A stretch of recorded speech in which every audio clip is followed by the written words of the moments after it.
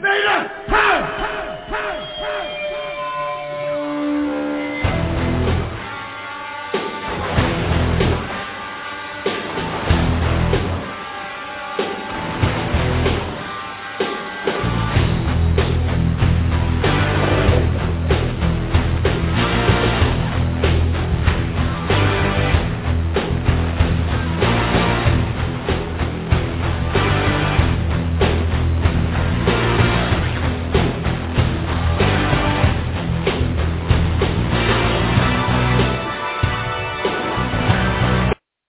Ladies and gentlemen, it's Vader time.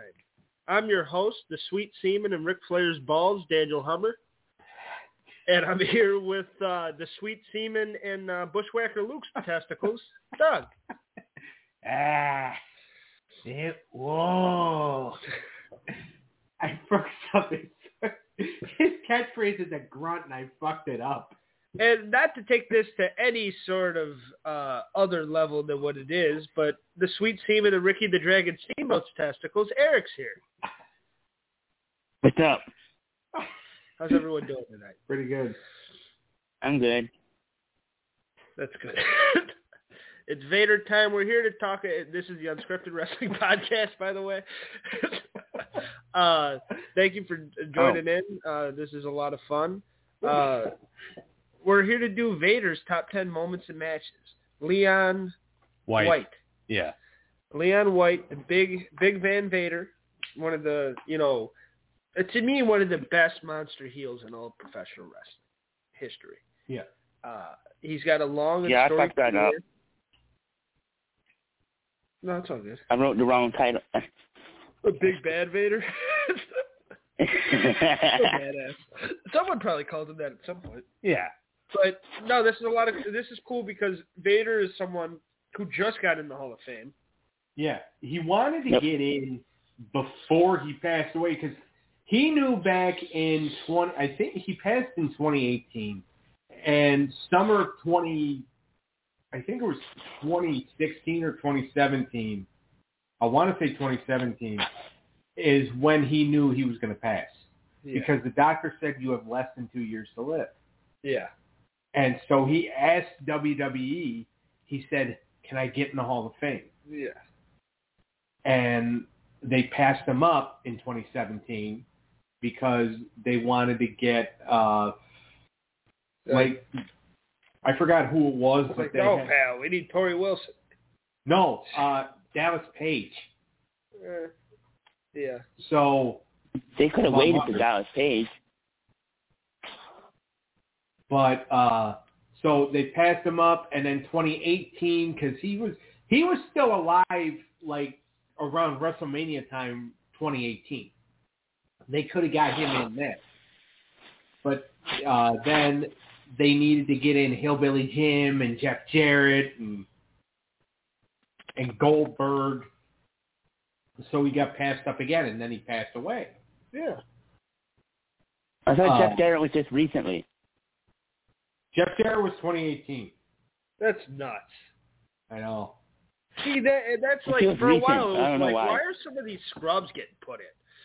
Like, why is Booker in twice already and fucking Vader's not in yet? Right. So it's good that he's in now. One of the more underappreciated big men, too. So we're going to talk about him and some of his best moments and matches. Yeah. And here's the funny thing about him is he came in from football. He was a member of the Los Angeles Rams. He played in Super Bowl, I think it was 10. Really? It was the Super Bowl where the Rams played the Steelers. Okay. Now, obviously the Steelers won. Yeah. But because back in the 70s, you were not beating the Pittsburgh Steelers. Yeah. So. Not with Terry Bradshaw. Not at all, right? So, but he's one of the, I mean, there's been a few guys there that obviously, through the years that have played in Super Bowls. Mongo McMichael's got a Super Bowl ring. Yeah. Well, he's one of the more famous football players turned wrestlers because he actually had an actual football career. Right. But Leon doesn't get talked about a lot for his football career Unless, like, you're talking to Jim Ross. Well, and I feel like he doesn't get brought up enough by the WWF because that run wasn't as it didn't make as big of an impact as his runs in other places. And right. and to me, except for now, I think they've gotten better at it in recent years, but for a long time there, if you didn't make it in WWE and you weren't a face for WWE, then your career never even existed, pretty much. You might have did like they'll like bring up WCW sometimes and shit, but they weren't going to talk about the cool shit he was doing in '92 in WCW. They never brought, well, because also too, here's the thing: when WCW was still in biz, you cannot bring up a promote, and this is rule of thumb, right? Yeah. You cannot bring up a company that is still in business. So on WWE TV, they're not going to talk about Impact. They're damn sure not going to talk about AEW. They're not going to talk about MLW. They're not going to talk about Ring of Honor. I feel like they have a little bit, though. Especially Impact, they definitely do. Well, yeah, because Scott D'Amore made the deal with him to get Mickey over. Yeah. Which, by the way, thoughts and prayers with Mickie James. Her brother passed away a couple of days ago in a car crash. Yeah. Her brother, her brother's stepdaughter, and his brother's wife is actually fighting for her life right now. Wow. Mickey's actually supposed to be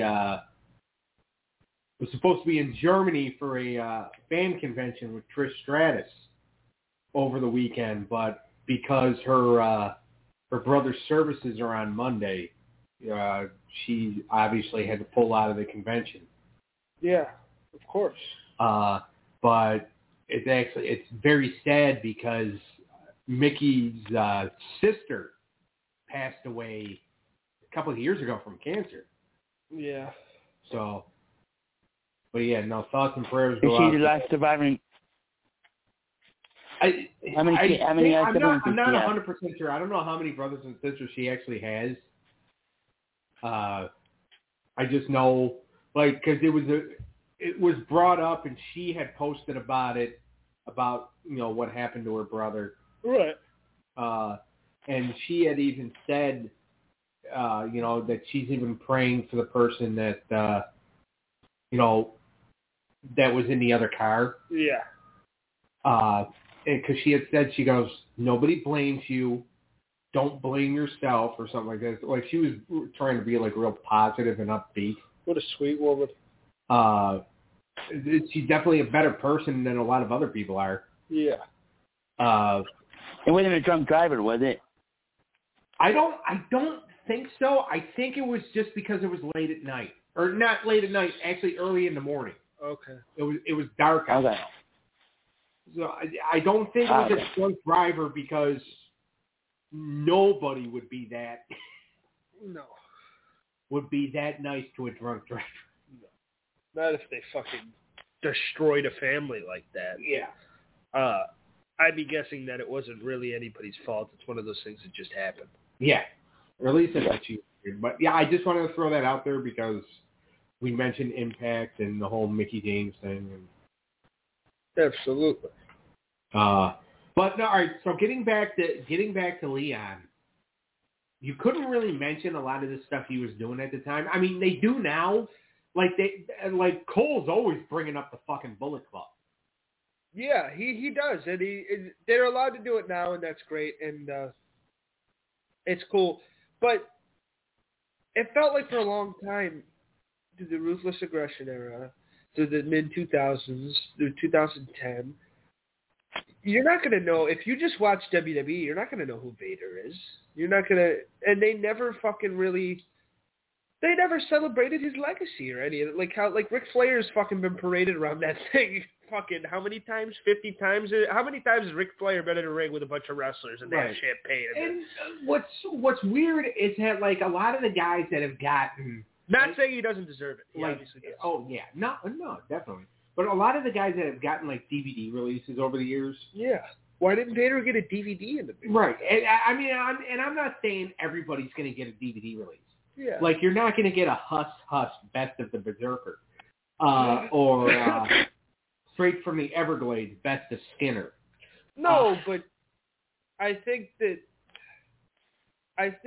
Vader, he built up a body of work that was enough for that.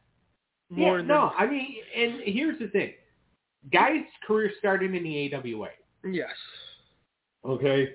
And as the baby bull, Leon White comes in, and then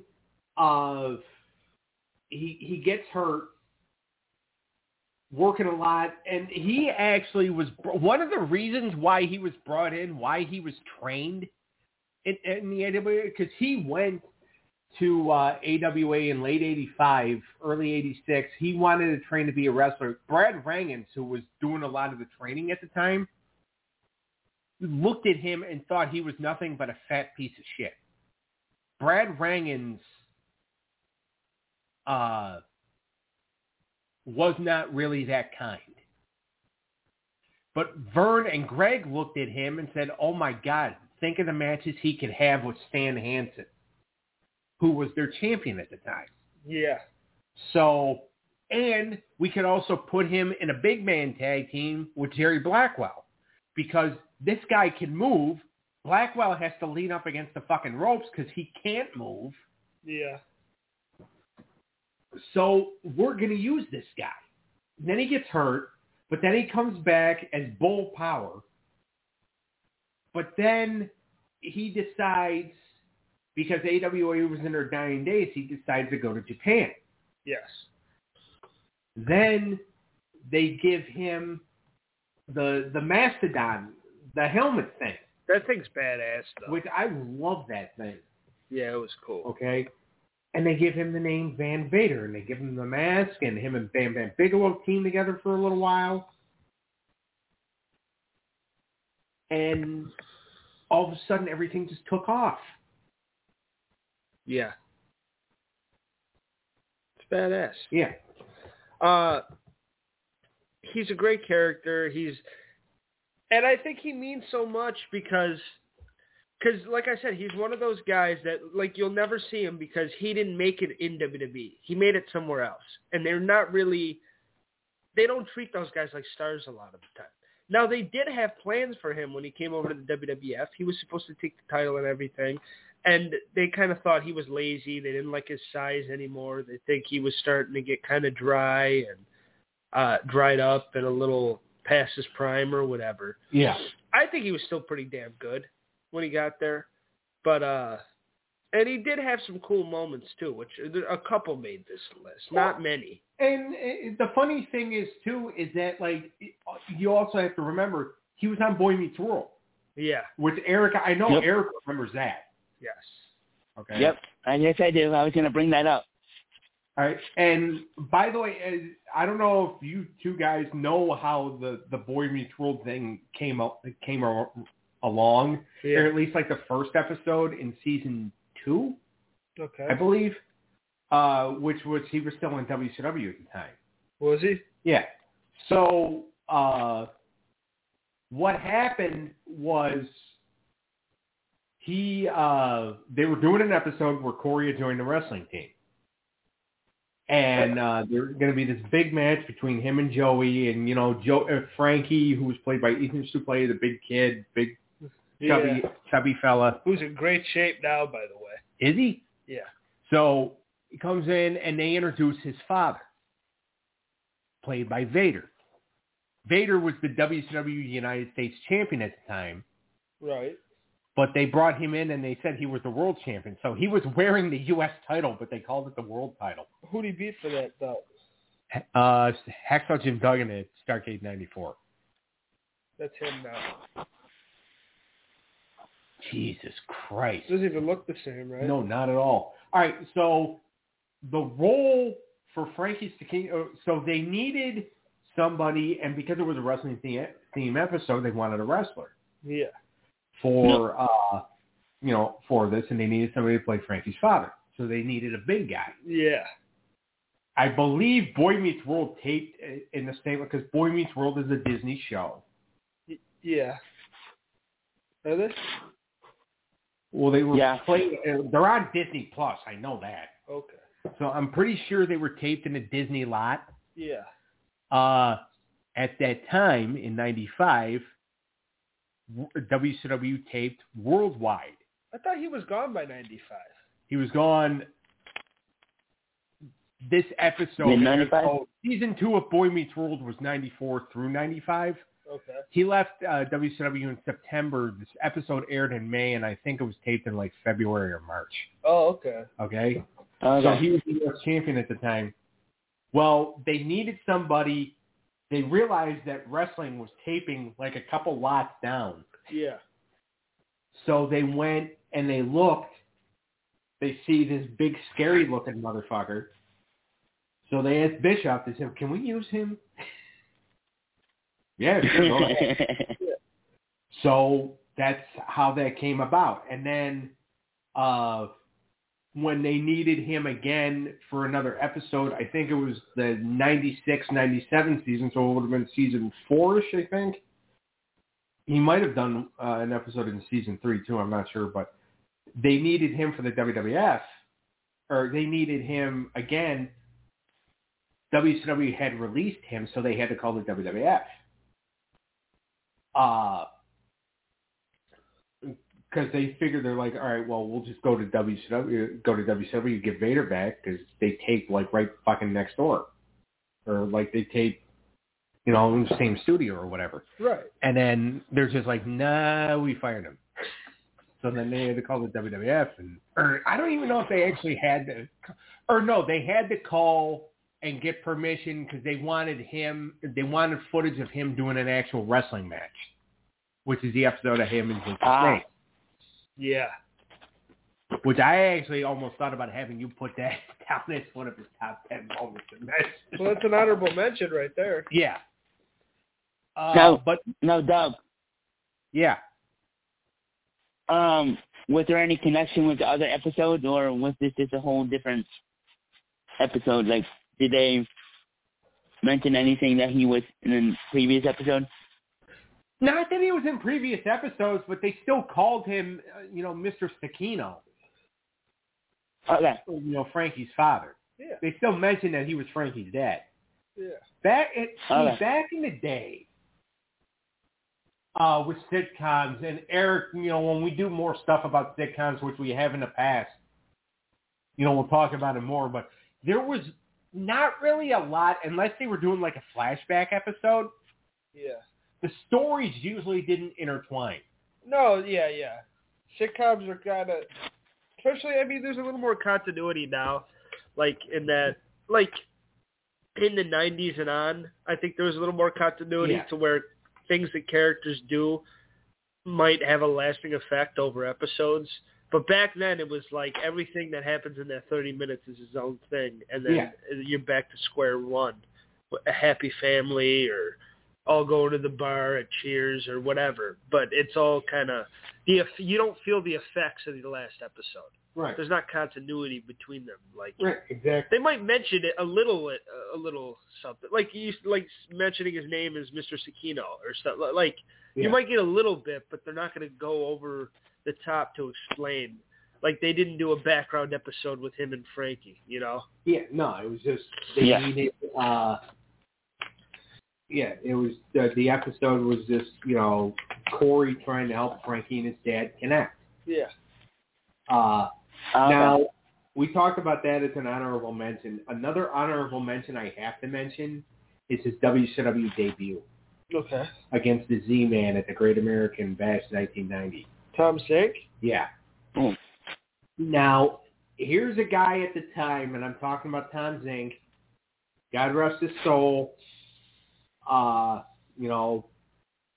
Might not have been the greatest worker of all time, but, he was very popular.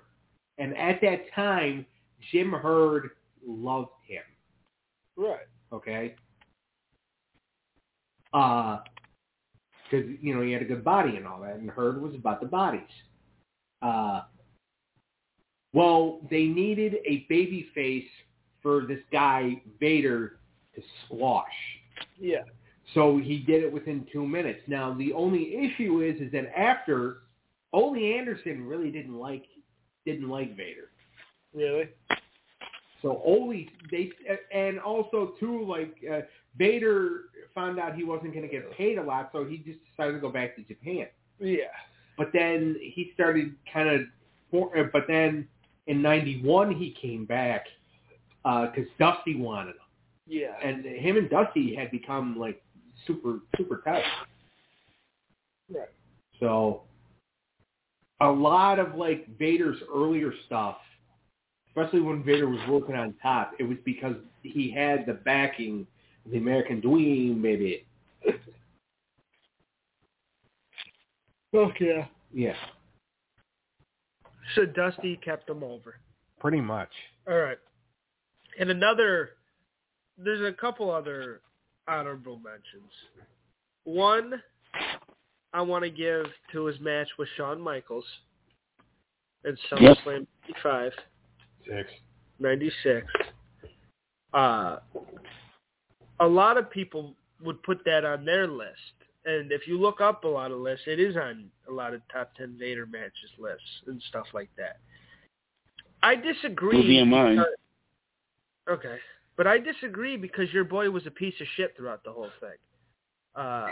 Yelling at Vader, calling spots and stuff. I think that ruins the match for me a little bit. Yeah. I understand. Like, it was a cool David versus Goliath match, but you can visibly hear Shawn yelling at him. Right. And that always kind of ruined it and put a stink around it for me.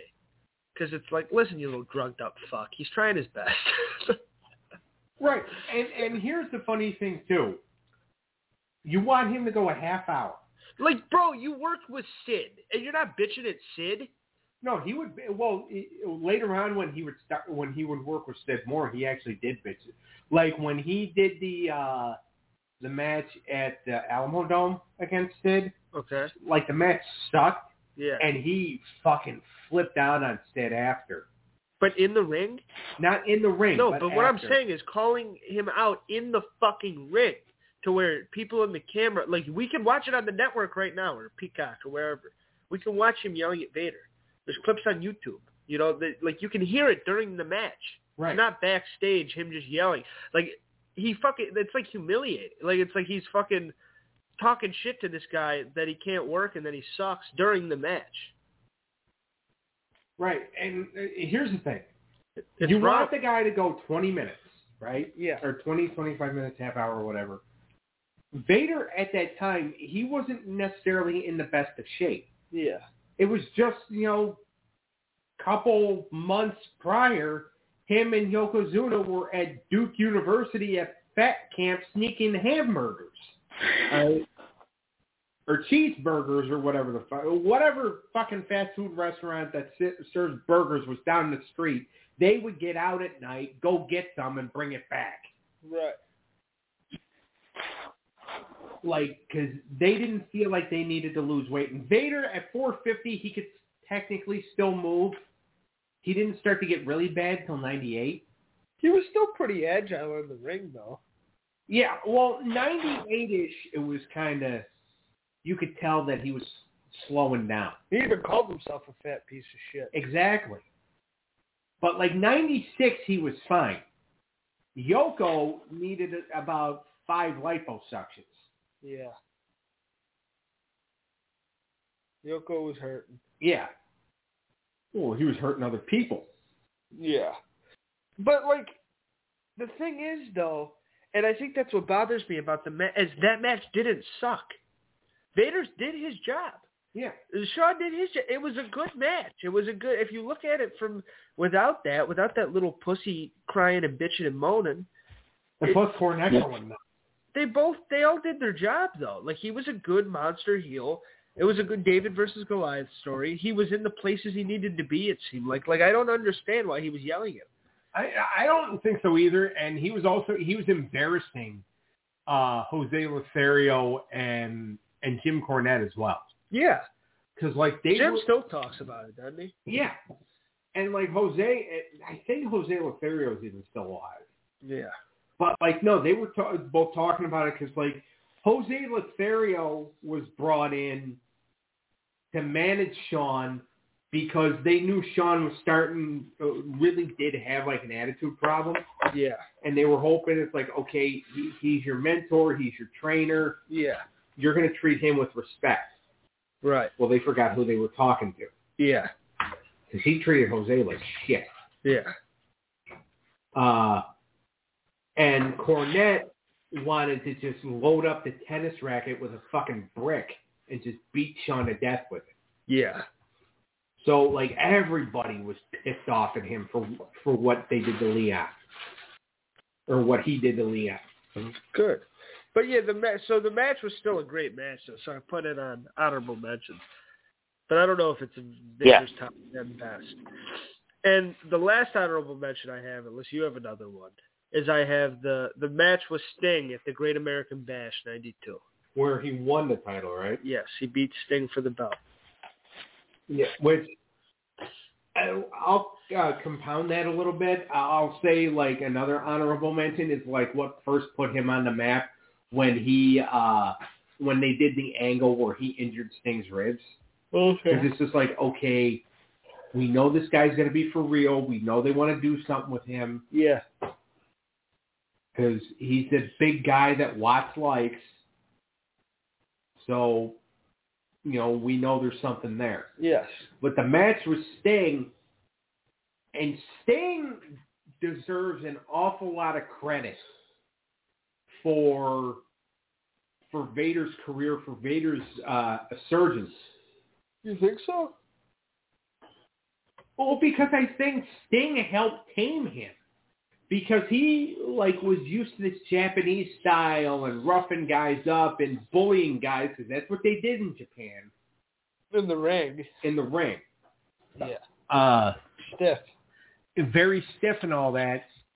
And he gets in the ring with Sting, and Sting's just like, okay, big fella, calm it down. Yeah. And, like, Sting, and these are even Sting's words. He's like, look, when we got to the States, I tamed you. Yeah. So he just, like, so I credit Sting a lot for, you know, Vader's, like, North American success. Yeah. Another honorable mention would probably have to be taking off Mick Foley's ear in Japan. Yeah. Which, by the way, they both got heat for. Yeah. What are you going to do? I didn't know that. Wow. Well, you knew about the ear, right? I think we mentioned it on a different show before. No. You knew Mankind was missing half an ear. Don't fuck me here.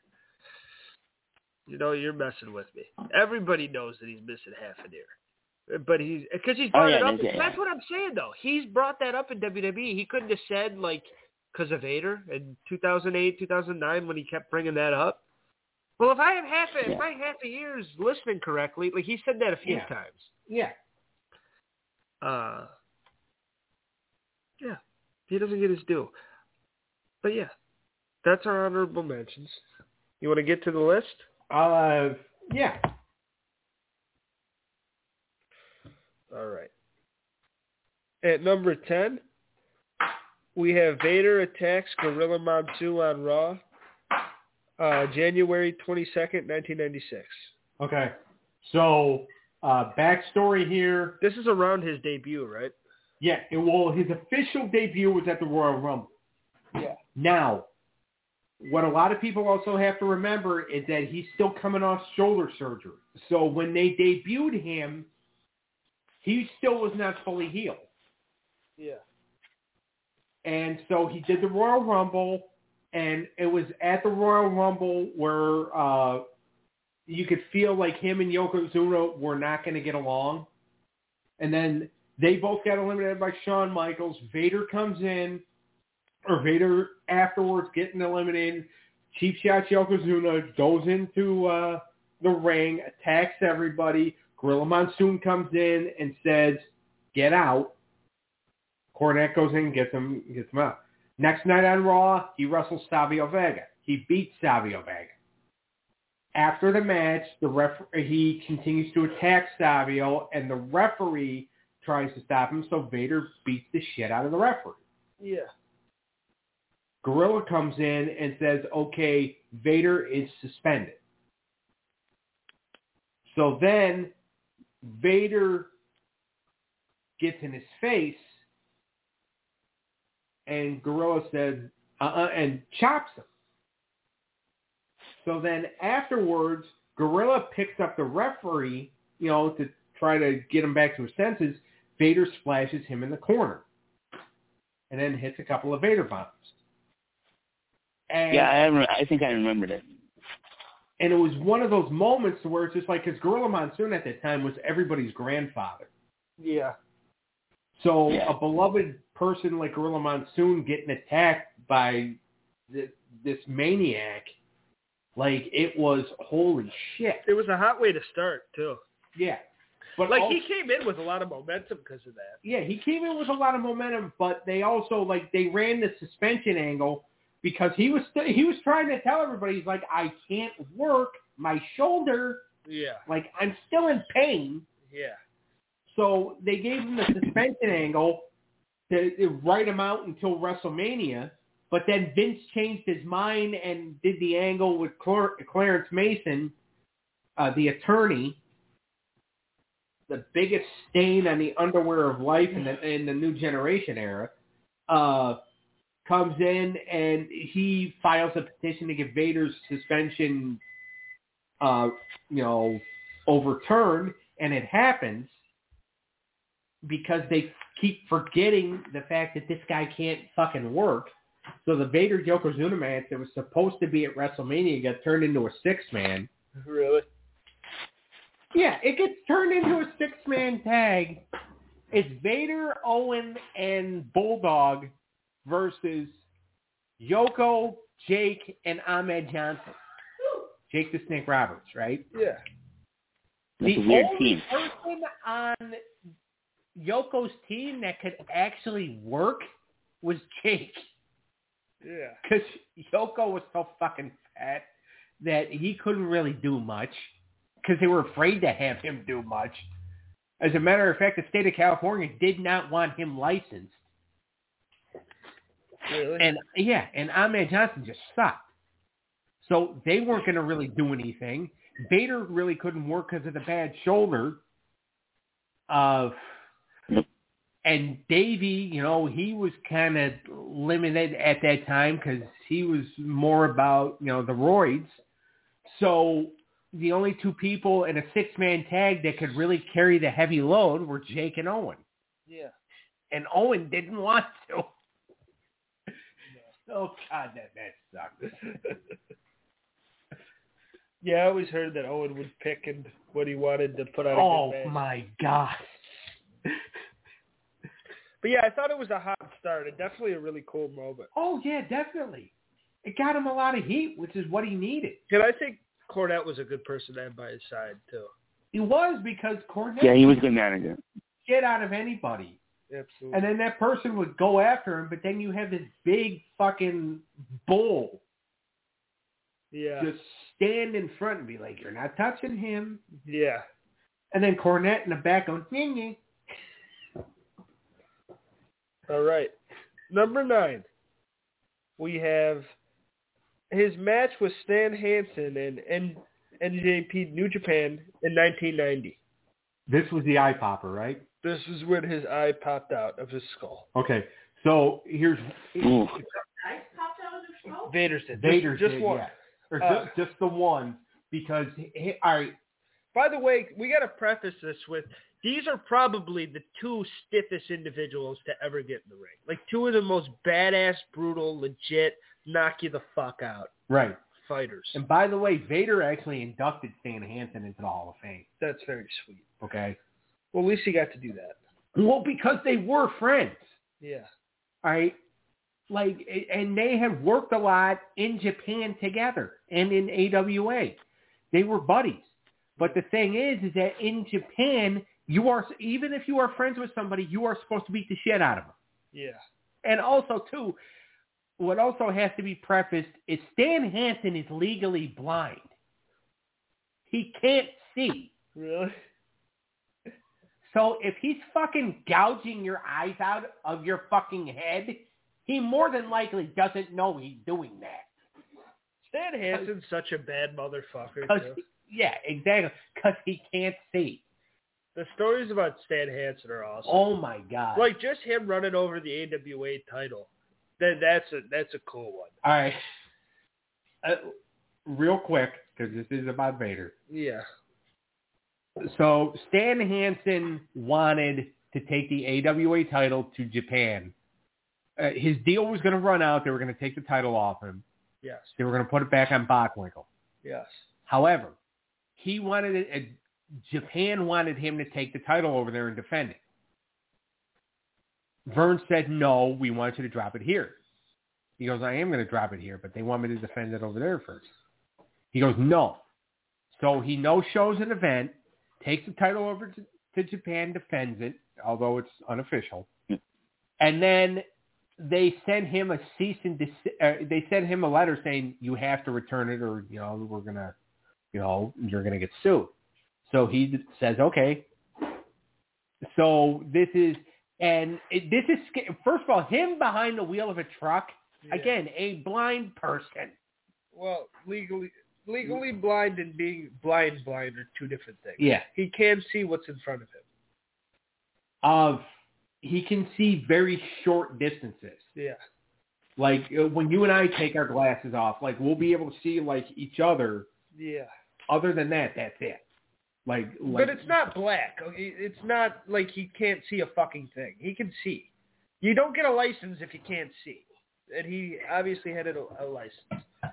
Yeah. Well, he did wear glasses outside of. There you go. That's how, like, he could see because he wore glasses. Yes. So, but anyway, so he gets in the truck, and he's just like, okay, you want the belt back so bad? So he runs over the fucking thing with the truck and then mailed it back to him. Which is fucking hilarious. He was just a bad dude. We got to do an episode on him. Definitely. But yeah, this match, I've seen it once, and it was badass, and they beat the shit out of each other. It's very stiff. It's just two big, tough, rowdy guys going at it. Yeah. And I don't think you could ever go wrong with that. No, not at all. And it's two of the biggest American draws in Japan ever. I mean, obviously, you got your fucking Omegas, and you got your... oh, fuck that pussy. I agree, fuck that pussy, but you can't deny that he's one of the biggest American stars to walk into Japan. And I guess, first of all, Canadian, but... yeah, that is true. He's Canadian? Yeah. Kenny Omega is, yeah. Yeah. He's from Winnipeg. I mean, they don't want to admit it. They won't claim him? No. Just like, the city of California had to make up the name of a town just to claim the Young Bucks. What the fuck is Rancho Cucamonga? It's outside of San Diego. That is a thing. I mean, to be honest... It's a true place. To be honest with you, that sounds like a wing at the Playboy Mansion. It makes sense for them, though. I've been there. To me, you have to... The mansion? No. See the Rancho Cucamonga. Jesus. Right. I feel like you can't live there and not be a douchebag. Like, just that is the perfect place for those two fucking douches to be from. Because, like, you're going to ask Nick Jet, well, where are you from? Rancho Cucamonga. It's like, I fucking hate you already. It's a terrible Yeah, name. you're right. But yeah, Vader is... It's a nice place. Oh, I don't doubt that it has nice scenery. And maybe the people are very graceful. I apologize. But the Bucks suck. They do suck. Stan Hansen and Vader was a great match. Yeah. All right. Number 7. I thought it would be 8. That too. The babyface turn at Clash of the Champions, August 6th, 1995. He saves Hogan from the Dungeon of Doom. Okay. So, obviously, it's my turn to talk, right? Because I'm the one that's seen the majority of these. Since this is like your whole era. Wait, can we go back for a second? So, his eye really popped out of his head? Yeah. Yeah. Did they get it back in? They got to pit. Stan Hansen, again, a blind man, grabbed his eye and put it back in his head for him until they got, because they continued the match for like another fucking 5 to 10 minutes. That just seems so fucking with painful. Stan Hansen actually having to hold on to him to keep the eye in the head. That's so bad. Okay. Oh my God. So they kept it going, and plus also to Stan Hansen, again, blind. So, like he had to hold on to him anyway. Wow. But they couldn't really do like a finish because Vader's eye was coming out. So Stan pretty much had to hold the eye in the head. That's so far. Damn. It just seems like it would hurt like hell. We can find the match and watch it if you want. Oh no. No. Yeah. I would like. I almost would like. I think she wants to see it. I almost do. And this same guy, Vader, you weren't home yet when we talked about. He's the one that's responsible for half of Mick Foley's ear missing. Oh, you were talking about that as I was walking in. Yeah. Yeah, he threw Mick Foley. Mick Foley's head got stuck in the ropes. Where he threw him outside of the ropes, and he was all tangled, and he got himself out, and it ripped his ear off. Oh. Yeah, it's fucked. Yeah. Yeah. Like on video, you can see the ear in the ring and shit. It's nuts. Yeah. Eric, have you had dinner yet? No, not yet. But I'm kind of curious to see what this looks like. Even though Even though you probably just puked. No. It was bad. It was badass though. And the type of everyone talks about fucking Triple H, tearing his quads and still going on with the match. Or even Logan Paul, you gotta give Logan Paul his respect now. Tearing his ACL and all this other shit and still working another 20 minutes. He jumped onto that. He did that table jump with the torn ACL. That is true athleticism and that's true dedication to your craft. Anybody could just quit and, say I'm done. Right. And disappoint. Don't forget Cody. Well, you can't do that. Cody too, of course. Well, here's the thing though. And this is kind of what separates, well, not necessarily what separates Vader and Hansen from the rest of them, but that's what I was getting. That was my point. It was like all that stuff is badass. Vader lost a fucking eye almost, right? And he just pushed it back in like it was nothing. But the thing is that if you would have stopped that, especially in the old days, you would have stopped that match in Japan, they would fucking kill you. Well, and I'm not exaggerating. You're not exaggerating, but the locker room would kill you, and the people, and maybe Inoki. That's what I'm saying. Is that the fans wouldn't kill you? The fans don't kill you. Because the fans really don't get riled up and all that. The fans are the opposite of us. They sit there very quietly and slowly and they admire. Yeah, they admire. It's more what like you're they're doing. watching a Broadway play. Yeah. They really appreciate it for an art form. Yes. That's all Japanese wrestling is. But the guys in the back and the old time Japanese veterans, if they would have gotten out of the ring to go get Vader medical attention, they would have gone to remove more body parts. Yeah. Because it's you cannot do that. You be a professional and you fucking finish the match. That's the thing. It's crazy, but and that's the old day version of being pussy. Yeah, exactly. Don't be a pussy. Yeah. But it's crazy because, in any other ideal sports situation, that's why it's funny. WWE's fake, wrestling's fake. It's fucking Tom Brady loses an eye. You think he's going to keep playing? No. No, he's not. If they tear anything, they're off the field as soon as it fucking happens. Some fighters, MMA is a lot tougher, of course. Right. But the WWE and wrestling, there's been some very horrific injuries that, you continue the match for 20 minutes sometimes, 10 minutes, it's nuts. Right, exactly. All right, so number 8 was the Clash, right? Yes, where he comes and he rescues Hogan from the Dungeon of Doom. Okay. All right, so we'll do a quick backstory on this one. August 6, 1995. Yeah, because that sucked. Not him in this. This is a good moment, but the Dungeon of Doom versus Hogan was a big feud. All right, so at this Clash of Champions, Vader was wrestling Arn Anderson and Ric Flair in a handicap match. Yes. All right, but they were advertising that Hulk Hogan was going to make a trip back to the Dungeon of Doom. All right, Dungeon of Doom, led by the Taskmaster Kevin Sullivan and King Curtis Iaukea, who played the father of the Dungeon of Doom. Yeah. Sullivan, my son. That's what he said.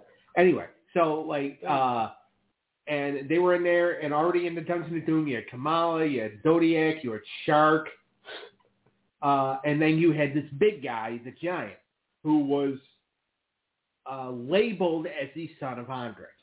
Yes.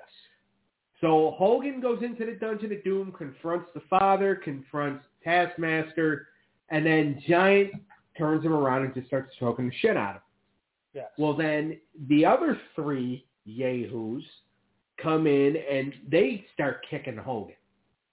Well, then all of a sudden you see Vader, who was technically a hired mercenary for the Dungeon of Doom to try to get the title off Hogan, but he failed, come in and just start punching everybody, right? Yeah. And then he starts hitting the Giant, and Giant just looks at him. Well, then all of a sudden, out of nowhere, you see Sting, Jimmy Hart, and the Macho Man get there and get Hogan out. And then Vader kind of slowly walked behind him. But that was the beginning of, okay, because Vader at that point was like, he was a heel. Yeah. I mean, he was kind of turning babyface with the fact that he was going to wrestle Arn and Flair in the handicap. But he was a bad guy. Yeah. But then this started to turn him good. Yeah. Now, of course, all of it obviously got thrown down the toilet because he got pissed off at Paul Orndorff for trying to make him do a photo shoot, or a promo or whatever the fuck. Yeah. But yeah, no, this was going to be the start because he was going to be on that War Games team. Yes. With Hogan and Sting and Savage against the Dungeon of Doom, which sucked anyway. Vader, wasn't he on one of the Disney shows? Boy Meets World. Okay. We covered that before you walked in. Okay. I would love to go back, but we gave a good 15 to it. Yeah. We gave it a lot. Yeah, we did. No, I was just wondering. I wanted to make sure I had the right guy. Yeah, no, you got him. You're yeah. on the ball tonight, Sharon. He was on Boy Meets World, and he was great. During this, I thought he was pretty good, too. And although, because this is right where, because people try to say 92, 93, 94 WCW was like really bad. I disagree. I think as soon as Hogan got there until the NWO, that's when it was bad. When Hogan first got there until the NWO started, and you're basically just reliving the 80s with worse storylines with people that are now older and like the Shark. What the fuck? It's Earthquake. The Zodiac? No, it's Brutus the Barber Beefcake with stupid fucking makeup on.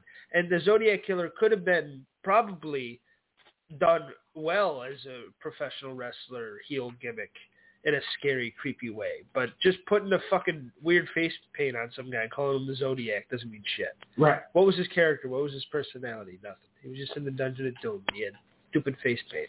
Right. And he was only there because he was Hogan's friend anyway.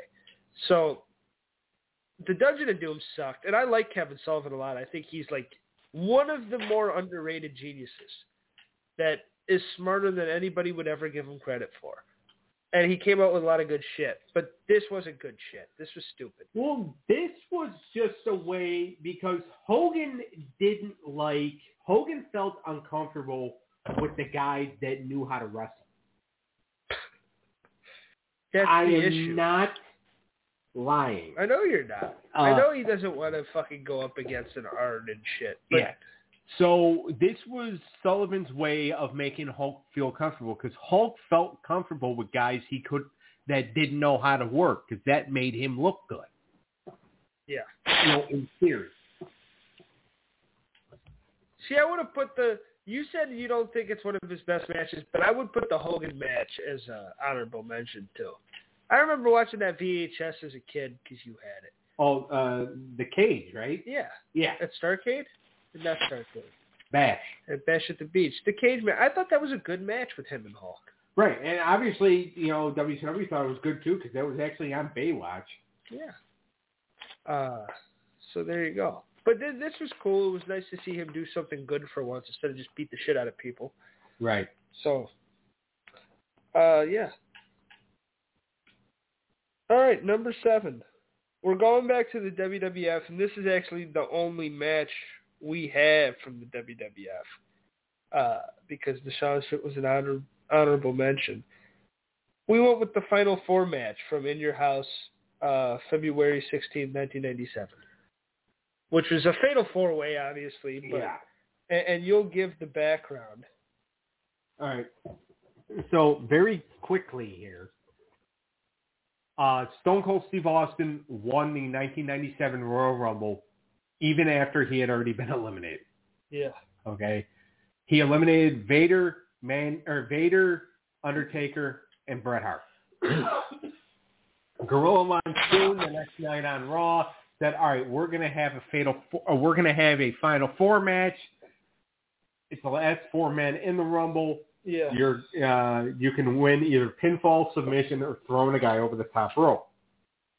The winner moves on to face the WWF champion for the title at WrestleMania 13. Well, it got changed 3 days before because it was on that Raw Thursday where Shawn lost his smile because he found out that he was going to put Bret over at WrestleMania, so all of a sudden his knee hurt. Eric, I hate to tell you, but back in 97, your favorite wrestler was a pussy. Yeah, I know. At least he acknowledges it. Just to clarify, your favorite wrestler for years was Chris Benoit. just so we have it all out there. All right. Can we dig up any dirt on? Actually, no. Your favorite wrestler is The Rock. Yeah, the sweetest fucking man known to earth. Okay. Yeah. He bought his. It took him 25 years to buy his mother a house. Well, the only bad thing he's ever done was steal Snickers bars from 7-Eleven in Hawaii that he grew up with, and he just recently bought them like $100,000 worth of Snickers, which I don't know why you would need that, but still, he's a fucking sweetheart. He righted the only wrong he's ever done in his life, and if he came here right now, I'd give him Sharon. Oh, and Sharon would take him. I know you would. Because she wants the Snickers. I mean, The Rock ran for president. I'll vote for him now. No. That too. No, but The Rock. I mean, I'd fucking turn for The Rock. Come on, The Rock's fucking awesome. He should run for president. And just to clarify, the Benoit, he was your favorite wrestler before everything. Yeah. I don't want to make you look worse than you already do. I don't need your help to look bad, all right? You also spelled unscripted with an X, Eric, so you're really off your ball this week. Oops. I'll fix that. No, I already did. Show's gone to hell. But the Final Four, I watched this alone, naked. About three. No, I wasn't afraid. I was very calm. I was buck-ass naked about 3 years ago. In a beanbag chair. Yeah. Eating Cheetos. Eating Cheetos. Naked. And it was a good match. I really enjoyed it. And, yeah, it was a good one. But, no, this is one of my favorite Fatal 4-Ways because it meant so much. The stakes were so big because of the whole Rumble shit and all the shit that Austin pulled. You had individual storylines with Undertaker and obviously Bret Hart and Austin was the big one, and that's leading up to their whole deal at WrestleMania, and Vader and Taker a little bit. Yeah. So that was kind of Vader's in the match, as he kind of had a deal with Taker going on at that point. Yeah. And also... And he was in the Final Four. Yeah. And also, too, when he got busted open. Yes. All right, and I think that's one of the reasons why people really remember that. By the way, this was a one-match show. Like, it was one of those In Your House pay-per-views. that card sucked. Because the In Your House pay-per-view at that time was pretty much just it was a 2-hour pay-per-view. Yeah. That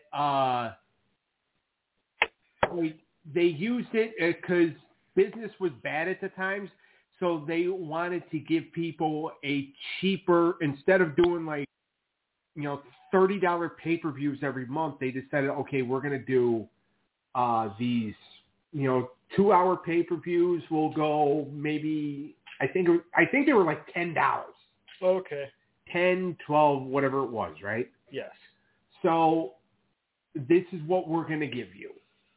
And a lot of times those in your houses were basically built on one match.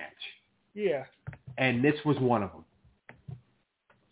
Well, it's a good one match to be built around. You have four of the best guys. Vader was faith was lost in Vader at this time there. Yeah. I think they already stopped giving a fuck. But this was kind of him proving, and Bret Hart won the match. Right. In the belt. And because I watched this a couple years ago because that's when I started, like, from 96 on, just watching all Raws and pay-per-views and all that. Until I, realized I'd rather get laid. So, but Vader, he was the big part of that match because he's the big guy, he's the muscle, and Taker's a big guy too. But Vader took a lot of the bumps. He had that big gas, like you were saying. He was bleeding pretty heavy. Vader was a big piece to this match, and that's why it belongs on his. Even though he might not be the star here as he is in every other thing we're going to talk about and we've been talking about, he's not really the main entree to this, but he's definitely still a valuable part of the. Because a lot of people remember course. him being the one getting busted open. He's not the brisket, but he's a good damn slice of cornbread, and it ended up being a great match, and I think he was a big part of that. So.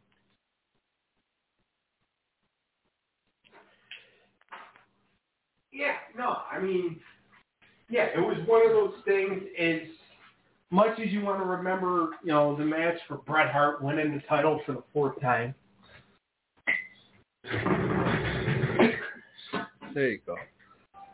It's a couple different things, but Vader's one of them. Yeah. All right. Do you remember that match, Eric?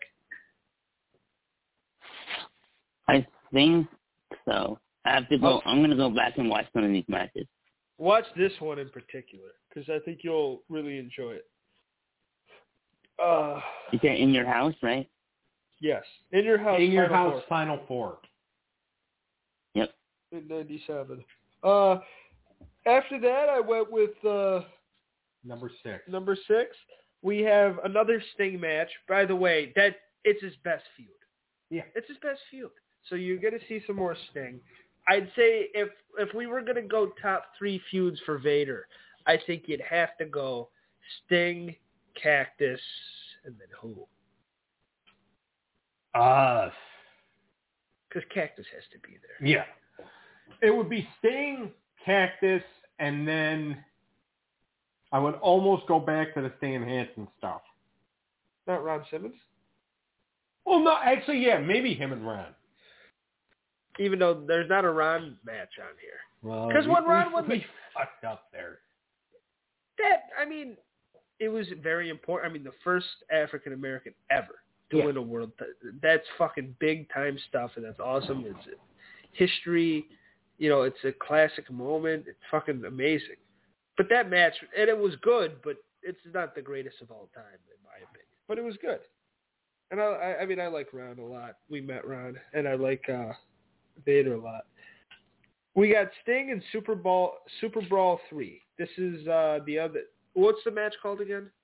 The White Castle of Fear strap match. Which, you're really trying to go scary and also brand with a fast food? I was going to say, what were they fighting for? Burgers? No, all right. So well, they tried the Burger King cage match, but it didn't work. They did a mini around this time. Dusty was really into doing these stupid mini movies. Well, cinematic wrestling. Yeah. People would call it now. So, like, they did these mini movies. Like, the first one was the spin the wheel, make the deal thing. And then Sting had to go to the White Castle of Fear, which was somewhere in the mountains. And then... It's kind of like a video game. Something like that, yeah. Yeah. And then, they did one for Beach Blast that year where, Vader and Sid blew up a boat. Looked like an episode of fucking Miami Vice.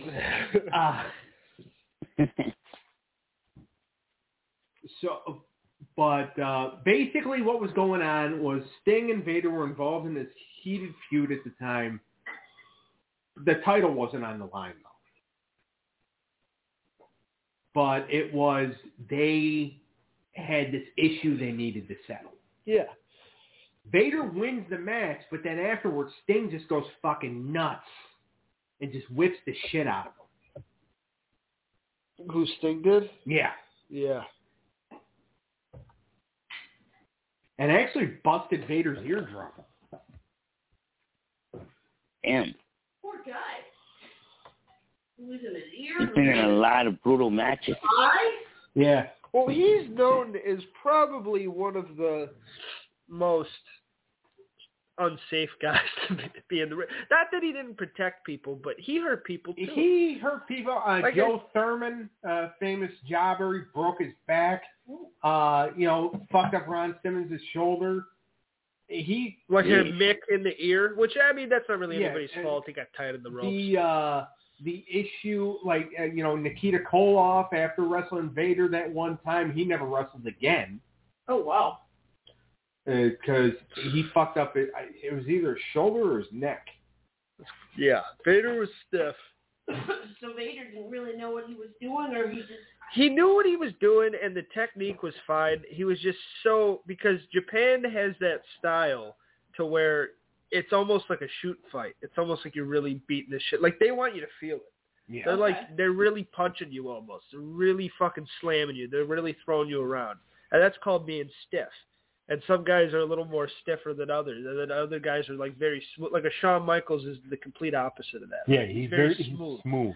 He kind of drifts in and out with the moves, and nothing really. It looks like it hurts a little bit, but it's not like he's not throwing somebody around, right? Gotcha. Whereas Vader is really when he puts you in the corner and fucking jumps on you and shit, it's gonna hurt because he's really putting his weight on you and stuff. Well, he was a big ass guy. Big guy. And there's a way to do that stuff and make it look like that, but he was more of a actually do it type of guy. Yeah. Is he still alive? No. He passed away in 2018. And that's why he gets a bad rap from some people too. Yeah. In the wrestling world. Some colleagues. People don't like getting their backs broken. Right. No. And that's understandable, but also too, a lot of people do say that he was one of the sweeter guys. Yeah, he was nice outside of it. He was a big teddy bear. But also, too, teddy bears sometimes get grumpy. Don't I know it? The strap match was good. Oh, the strap match. I love that match. And he won that one, too, right? He won the match, but then afterwards, Sting beat the shit out of him with the strap. Which he tells the story. He's like, you busted busted my eardrum open. And Sting's like, I don't remember that. I remember all the shit you did to me, but I don't remember doing anything to you. It's like you. When did born again? Some of these born again Christians, they have bad memories. I wonder why. But yeah. All right. Our number 5. 5, 4, 3, 2, 1. 5? Yeah. Number 5.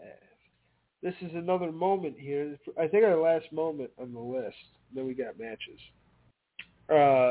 When he powerbombed Cactus Jack on the concrete floor. It's the April 29th, 1993 version of Saturday Night, or no? Yeah, it's Saturday night, April 24th. Okay.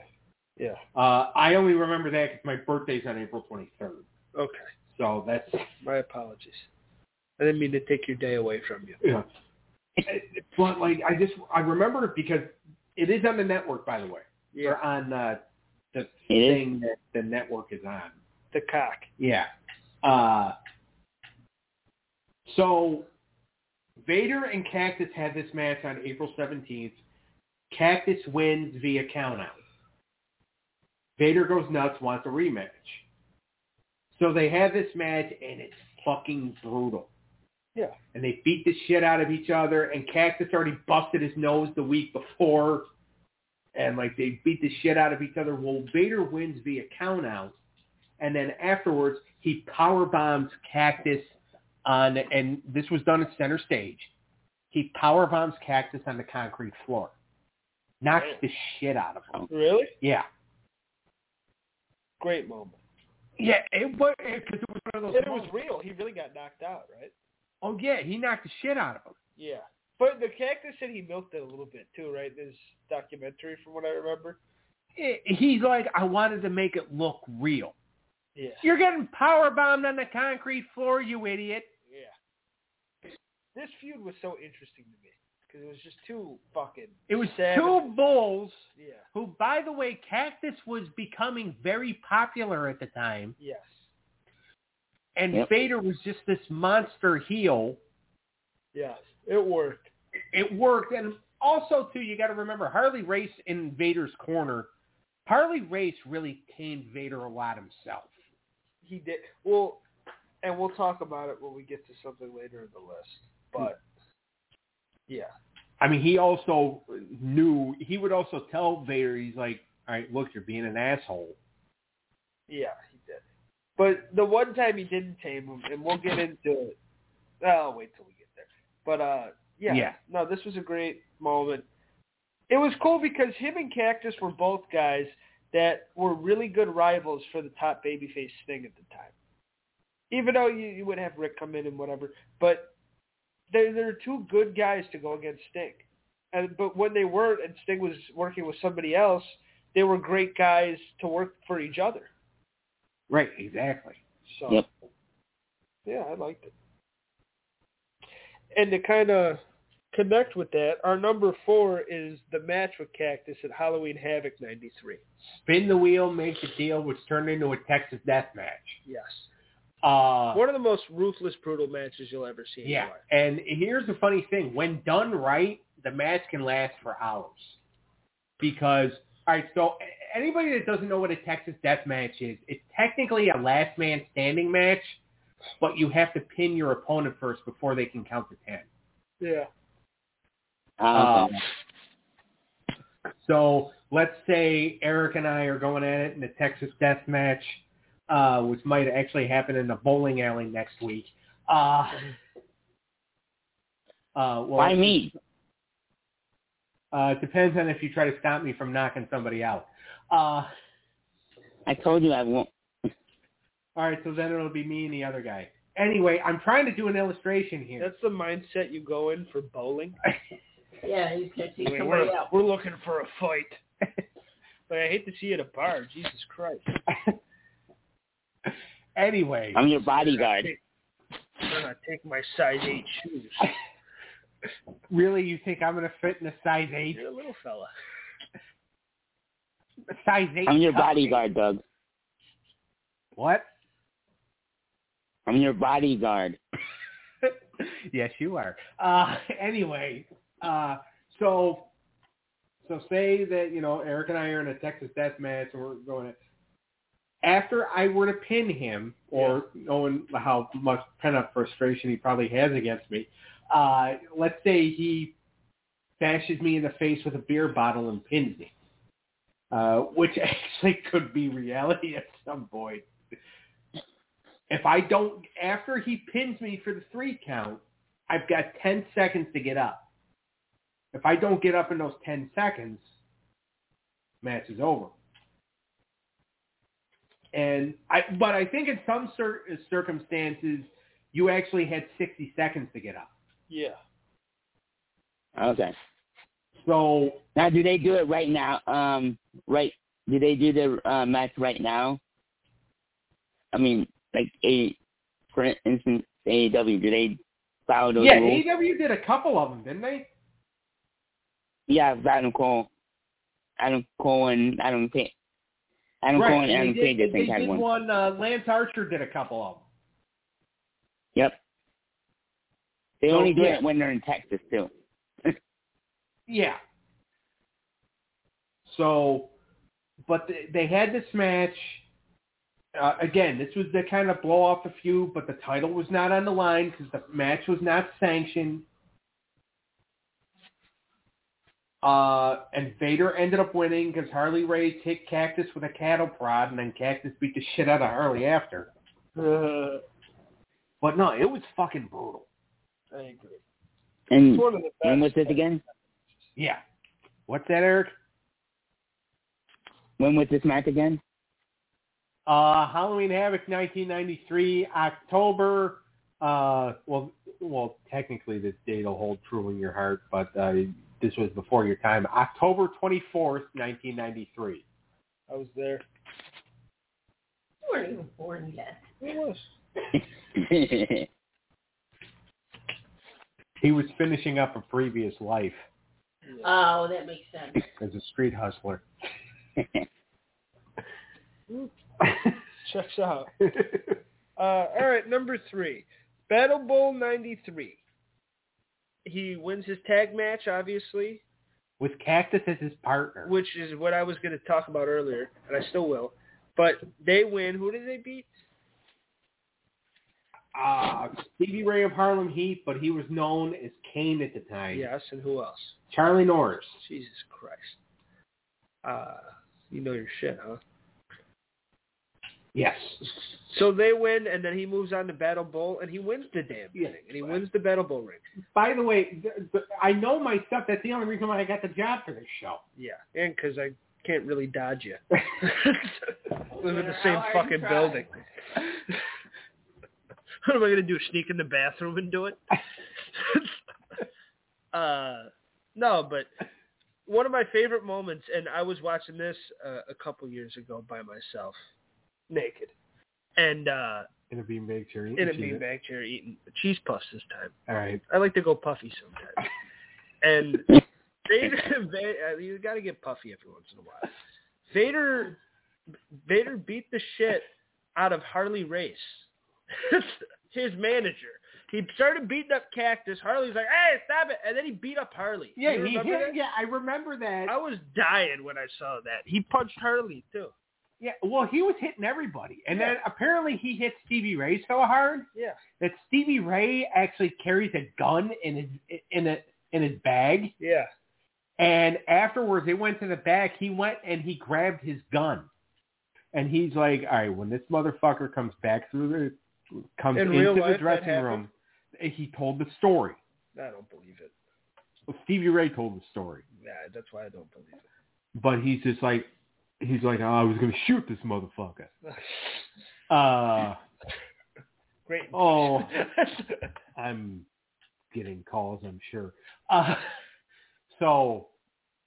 But yeah, apparently he wanted to kill him, but then Vader came through, and then like as soon as Vader came through the door, he's like, "Oh yeah, by the way, I'm sorry." Yeah. And then Stevie Ray's like, "Oh no, it's all good." So then it's all good. Just slowly puts it behind his back. Yeah. Oh, this water gun. You know. So, but yeah, no, he beat the shit out of Harley Ray because it's funny. Like when they announced, it's like, oh my, Vader and Cactus Jack are going to be partners. Yeah. You know, we talked when we watched the Battle Bowl, when we watched the Battle Royal. That was the year, we talked about Rip Rogers, right? Year before though, right? We didn't watch the where Vader won. Yeah, we did. We watched it last week for. That was that same one? Yeah. Well, yeah, no, because we watched both 91 and 93. Because Rude and Sting were involved. Yes. So, but when Vader got announced as Cactus Jack's partner, you know, we talked about Rip Rogers and how he was like the comedic effect of the match and all that. Yeah. So he was sitting in a chair right in front of Vader when Vader's name got announced. Vader picked up the chair with Rip Rogers still in it and threw it across the room. That's hilarious. That was a funny visual, too. Yeah. But he won Battle Bowl. You know, you do the tag team matches, and then you move on to the Battle Royal. Yeah. He did that. He won it. He got the big Battle Bowl ring. And because that was a cool gimmick. I love the Battle Bowl. I did, too. I wish they could bring that back in some way. I mean, it's kind of hard with the Royal Rumble. You already have that type of thing. AEW could technically do it if they wanted. Like, they could do away with this stupid Dynamite Diamond bullshit. I mean, they could have the Dynamite Diamond ring, but instead of doing just a Battle Royal, do Battle Bowl first. Yeah. And then do the Battle Royal and have somebody, you know, win it. There's no reason you can't.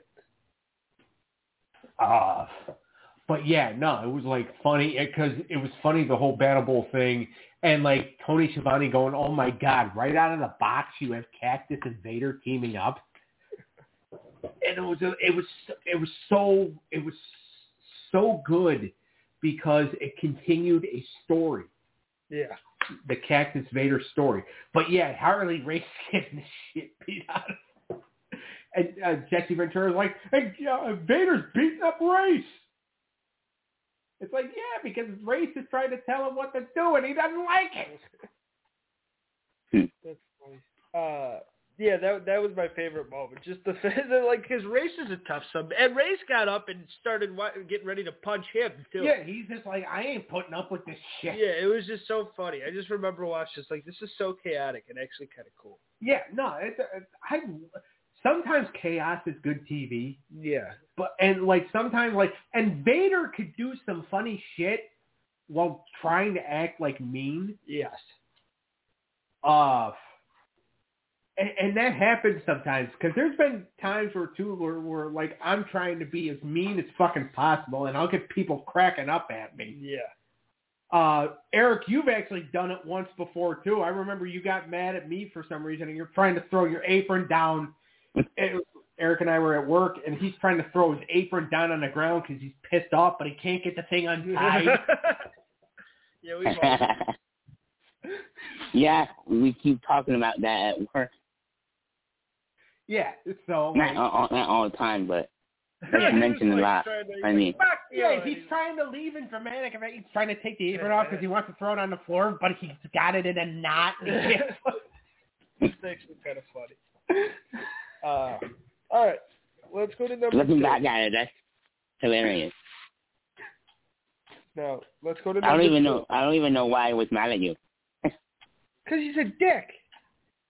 I think that was the reason. It probably was.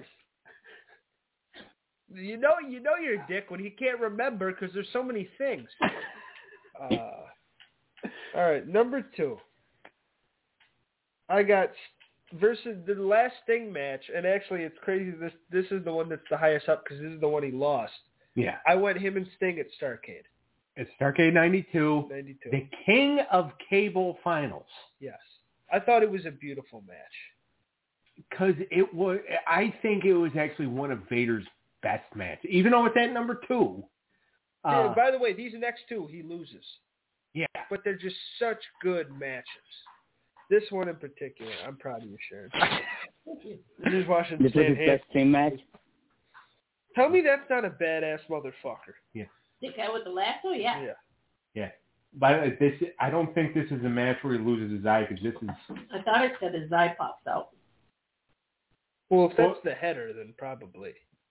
Well, no, because this is AWA, and he's not dressed as Vader. He's dressed as... Oh, it's just versus. Yeah. Might just be Vader telling the story. But yeah, this was a great match.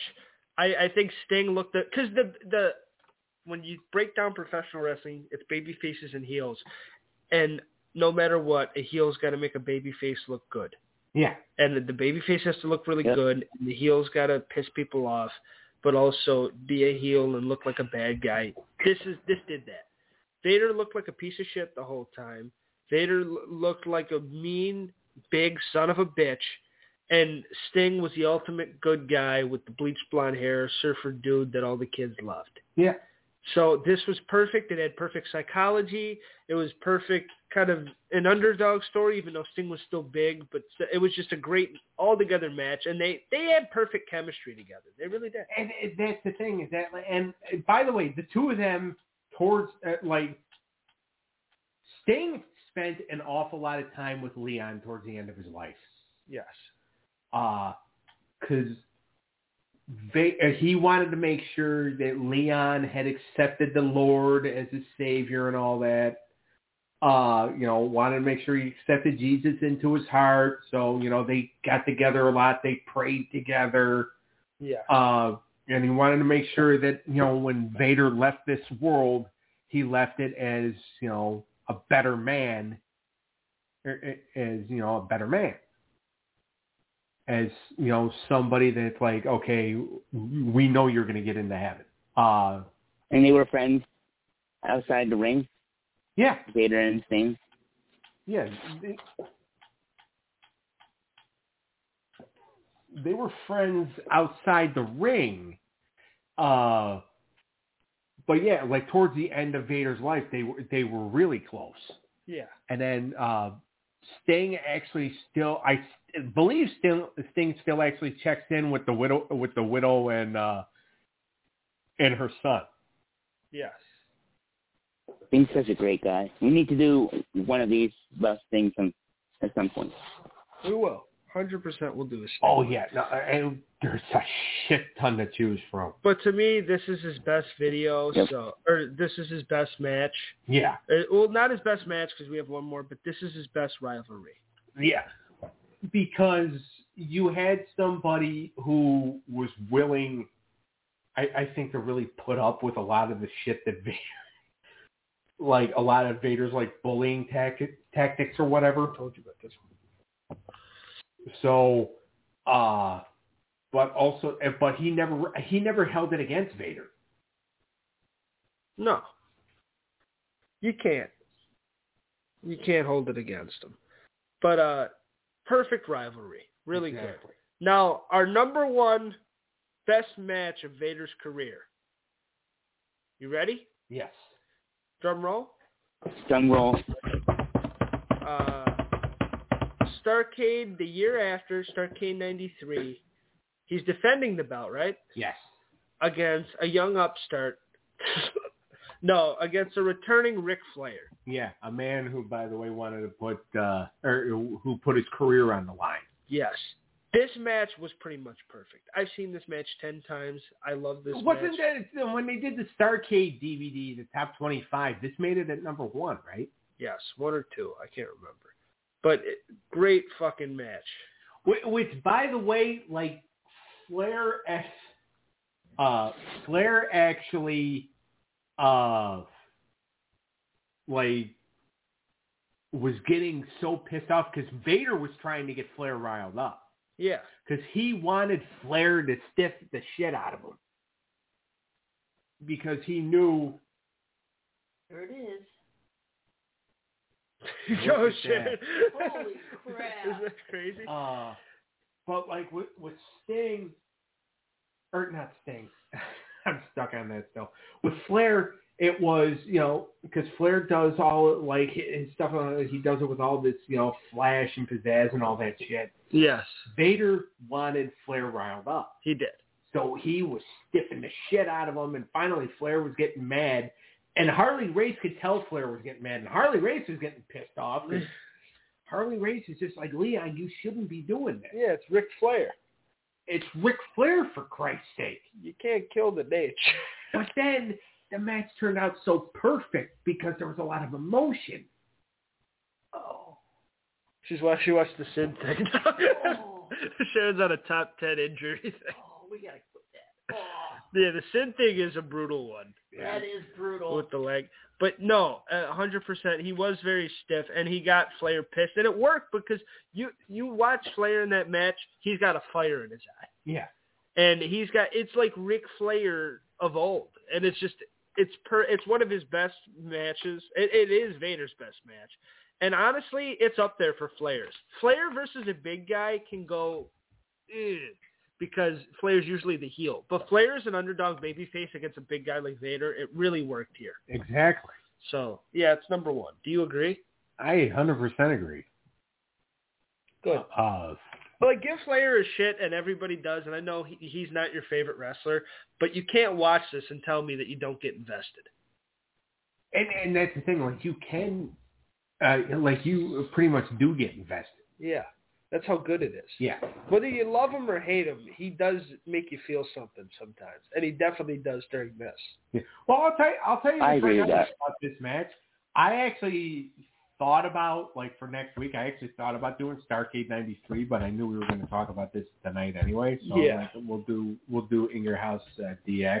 Yeah. Because I know we all want to talk about Mark Merrow versus Butterbean. Absolutely. Main event anywhere in the country. But It's not the main event, is it? No, it's not the main event. Should have been. Is Butterbean wearing that stupid cardigan sweater again, or? To be honest with you, I've never watched that pay-per-view. Holy shit, really? Yeah. I think I fell asleep to it once, but so like I'll be watching with fresh eyes for the first time. Jeez. Fresh eyes that I'll probably want to gouge out with a fork. You're gonna want Stan Hansen to come over. Yeah, I don't remember watching this one, but if I watch it again, I'll probably remember. We're gonna. Anyway, but yeah, no. This is that I think definitely the perfect number one. It is. These two had actually really good chemistry. It sucks they didn't work more often, but they did work the Super Bowl a couple months later, the Super Bowl '94, which actually was funny. Vader was supposed to get the title back because that Thunder Cage thing, it was supposed to be titled Thunder Cage Vader's Revenge. Yeah. And he was going to get the belt back because Dusty made a deal with Flair. Like, look, you can have your feel-good moment at Starrcade, but Vader's got to get the belt back. Yeah. But then Hogan came back, right? I don't know if, conflicting stories were Hogan wanted to come in and work with Flair for the belt. Yeah. But also the way Vader tells it is that Flair decided to get selfish, asked Bischoff for Dusty's head booker job. Yeah. And so he could keep the belt on himself. Yeah.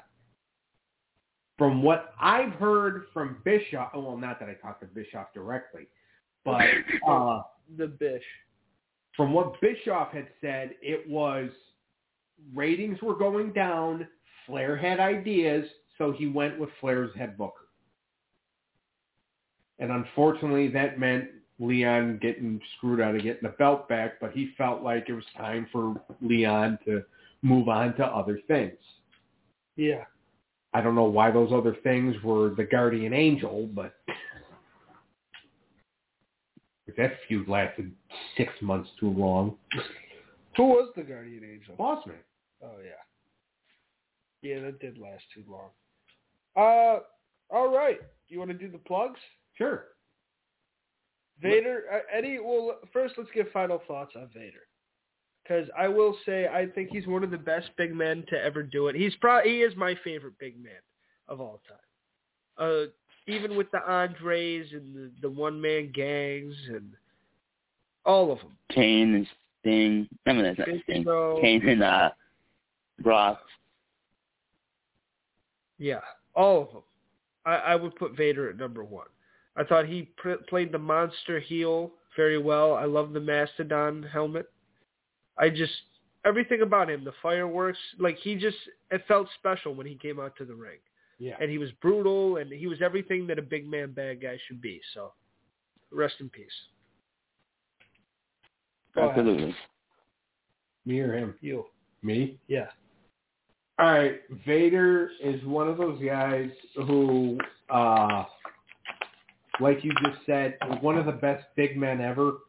And for a big man, though, he could work. Yes. And he made a lot of guys look good. A lot of guys made him look good. And underrated. Very underrated. Yep. Eric? I mean, I didn't know a lot about Vader because he was, especially in WCW days, but from what I gathered tonight, he seems like a nice guy and very underrated, as you said.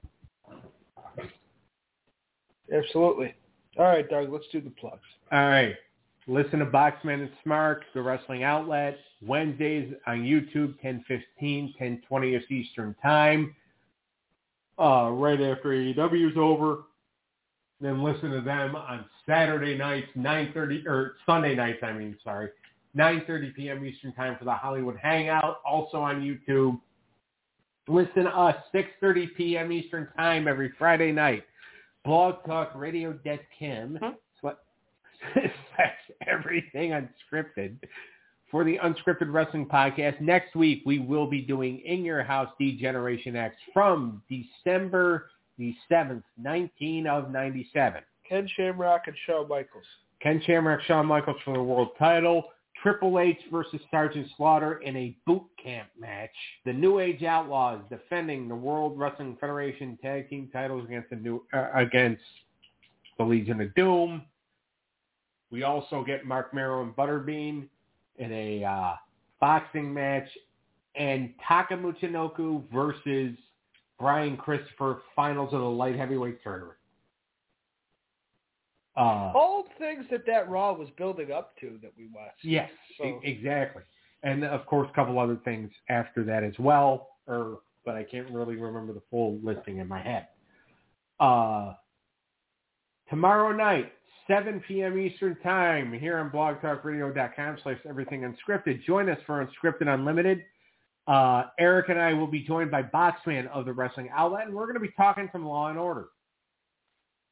Regular Law and Order? Or... Yes, regular Law and Order. Okay. I just sent that out. Looking forward to this one. Yeah. So it's going to be good. So what the fuck? What? What the fuck? You said it was the same theme song. Yeah. Which that was a terrible rendition right there, but you know what I mean. It's the same theme song as SVU? Yeah. So is that bald guy not in it, or the guy with not that much hair, but a little bit of hair? Dan Florek was in the first couple of seasons. And he's the one that was at all of SVU, right? What about the chick? How does this work? I didn't know Law & Order was a thing before SVU. Yeah. When?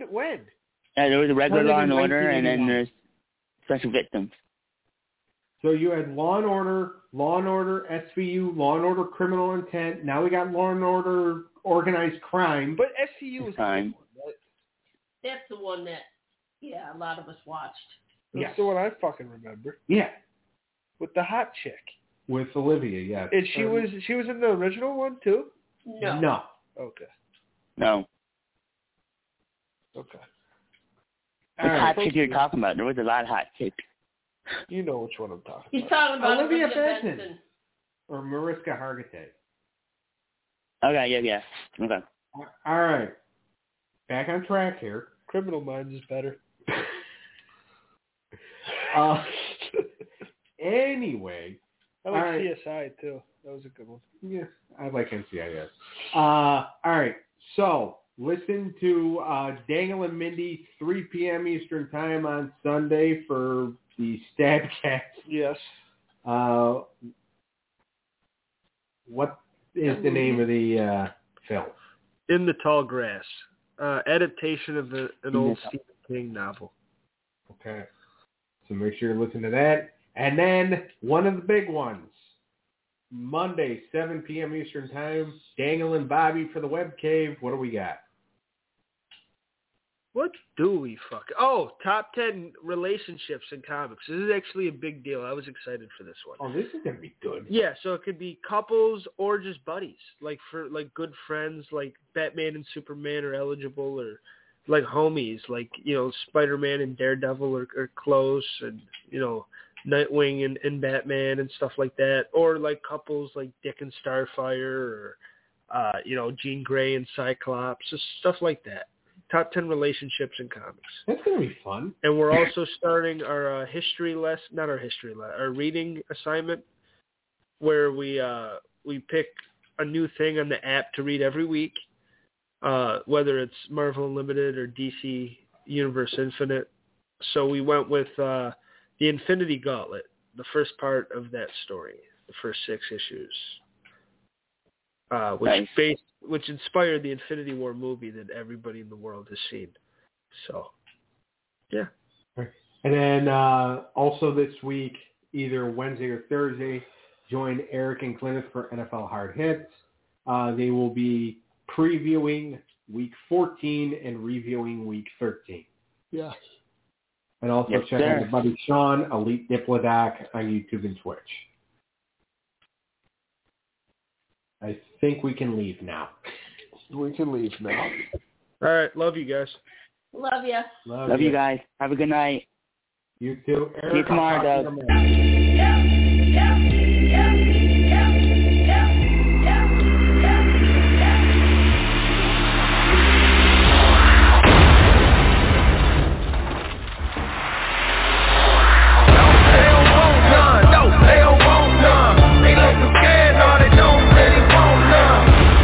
Southern boys with the promised strength. Ain't nobody man enough to feel the pain. And you could be next.